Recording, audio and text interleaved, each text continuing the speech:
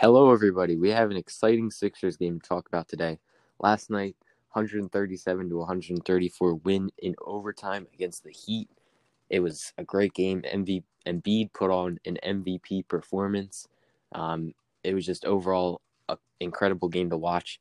The Sixers, it was basically Joel Embiid, Ben Simmons, and the bench. Danny Green took 21 three-pointers. Just a lot of crazy things happened in this game. How you doing, Coy? I'm doing good. This was a nerve-wracking game to say the least. Everything about it was just crazy. I mean, where do you even begin? Embiid had 45 points, 16 rebounds. He was doing it all. He had 5 steals and a block. He shot 16 of 23. Danny Green hit 9 of 21 three-pointers, which is really good. Ben Simmons only took 2 shots, but he had 12 assists. I mean, it was this crazy game. And then, I'm just going to read off a couple of these other crazy stat lines. Like, Mike Scott had 46 minutes. I don't think Scott's ever had 46 minutes ever.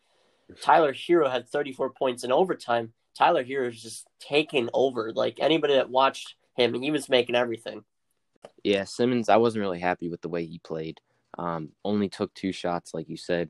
He didn't, what happened was Miami was playing his own defense, which allowed him to attack the rim. But when he got to the rim, he was heavily contested there, but there were guys open on the perimeter. So he was doing a good job of setting guys up for open 3-point shots. So that's one thing he did well, but he ended up fouling out in this one, which really hurt them because when he went out, Maxey was really the only ball handler they had, and eventually Maxey fouled out too. So they were left with Danny Green as the point guard.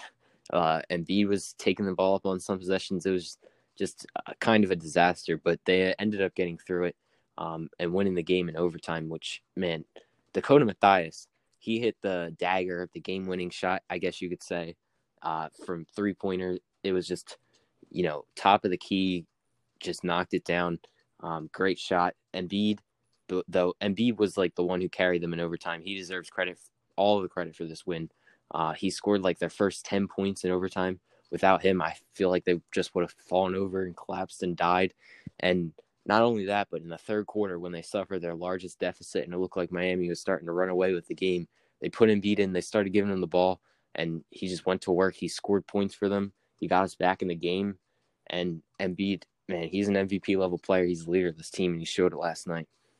Yeah, this was just such a fun game to watch. Embiid definitely is the front runner for MVP right now, I would say, with Curry a close second. And then I honestly don't know who would be a third. But just, Isaiah Joe, he looked good again. He's looking like he might pan out for us. Duncan Robinson for the Heat, we haven't talked about him yet. He had 26 points. He shot 6 of 14 from 3. So both teams were really relying on the 3-point ball. Gabe Vincent had 24 points. I don't think he's ever had that many points in his career. But one thing I like to say about the Heat, Precious Achiuwa, he is a perfect player for their role. Whenever Bam's not playing or whenever Bam is not in, he goes to work. He had 17 points and 13 rebounds in this one. So, I mean, overall, he's panned out for them. Yeah, Precious definitely played pretty well. And 6 of those rebounds were on the offensive end. So he was getting his team a lot of second chance opportunities. I feel like he played pretty good defense apart from when he had to guard Embiid, which Embiid was just running all over him. But you'd expect that out of a guy like Embiid playing against a rookie. Tyrese Maxey, the other rookie, he played really well in this game. 16 points, 8 assists. I'm pretty sure that's his career high so far from this season. I don't think he's had an assist total higher than that. Shot 7 of 18, only 1 of 6 from 3. Struggled a little bit from downtown, but he's just such an exciting player to watch. I say this every week, but man, he's just so fun to watch. Yeah, and I mean, he may be one of the biggest steals of the draft so far. It was crazy how he fell that far. A couple players fell, and I mean, we were expecting to get a guy that probably went in around the second round. So, I mean, just the way Maxey's playing is really good for this team right now, and hopefully he continues to develop. The Sixers' next game is Thursday. They play the Heat again at home, 7:30 on TNT.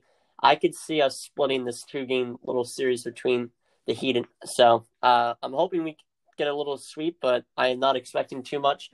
I just feel like it's just gonna be another one of those back and forth games. Yeah, I think the Sixers win that game because the Heat are going to be shorthanded again. It's basically going to be the same two rosters going at it. And the Sixers have not lost a game in Wells Fargo Center since 2019. Yes, you heard that correctly. They have not lost a game in over a full calendar year at home. And I don't think that streak ends tomorrow, Thursday, whenever it is. And one last thing I want to add, Embiid in his post-game press conference said that he's not tired after playing 39 minutes on the second night of a back-to-back. And, man, he's really been in great shape this season. That's the second back-to-back he's played.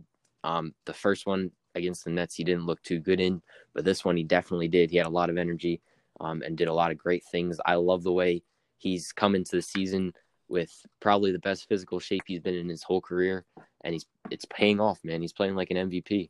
I'm telling you, like he really is the front runner in the MVP race, and I wouldn't be surprised if he's still at the top of that leaderboard come June.